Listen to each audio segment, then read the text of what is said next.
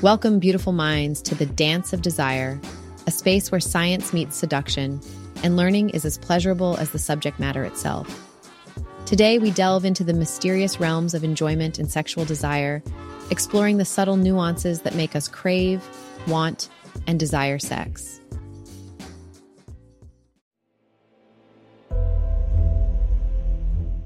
Our journey begins with a tantalizing study, a dance of words and numbers, led by the enchanting Diana E. Perugine and her team.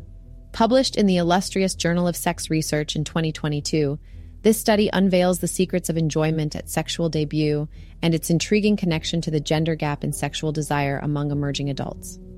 The study explores the enjoyment gap at sexual debut, a phenomenon as alluring as it is perplexing.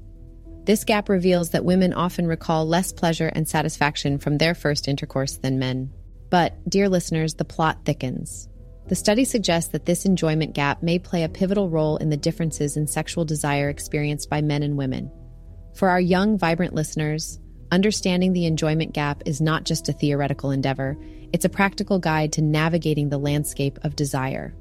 The study illuminates that women's sexual desire is intricately linked to their experience of orgasm at sexual debut.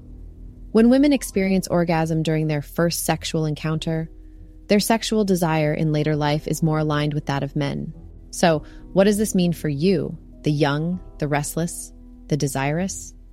It means that the quality of your first sexual experience, the dance of pleasure and satisfaction, may set the stage for your future sexual desires. The study beckons you to consider the importance of orgasm equality, to acknowledge that the absence of orgasm at sexual debut may play a crucial role in shaping sexual desire. As we conclude our dance today, let's reflect on the enjoyment gap and its seductive implications.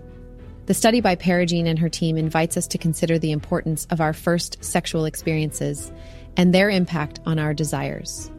It's a call to embrace pleasure, to seek satisfaction, and to understand the nuances of our own desires. So until next time, keep dancing, keep desiring, and keep exploring the tantalizing world of enjoyment and desire.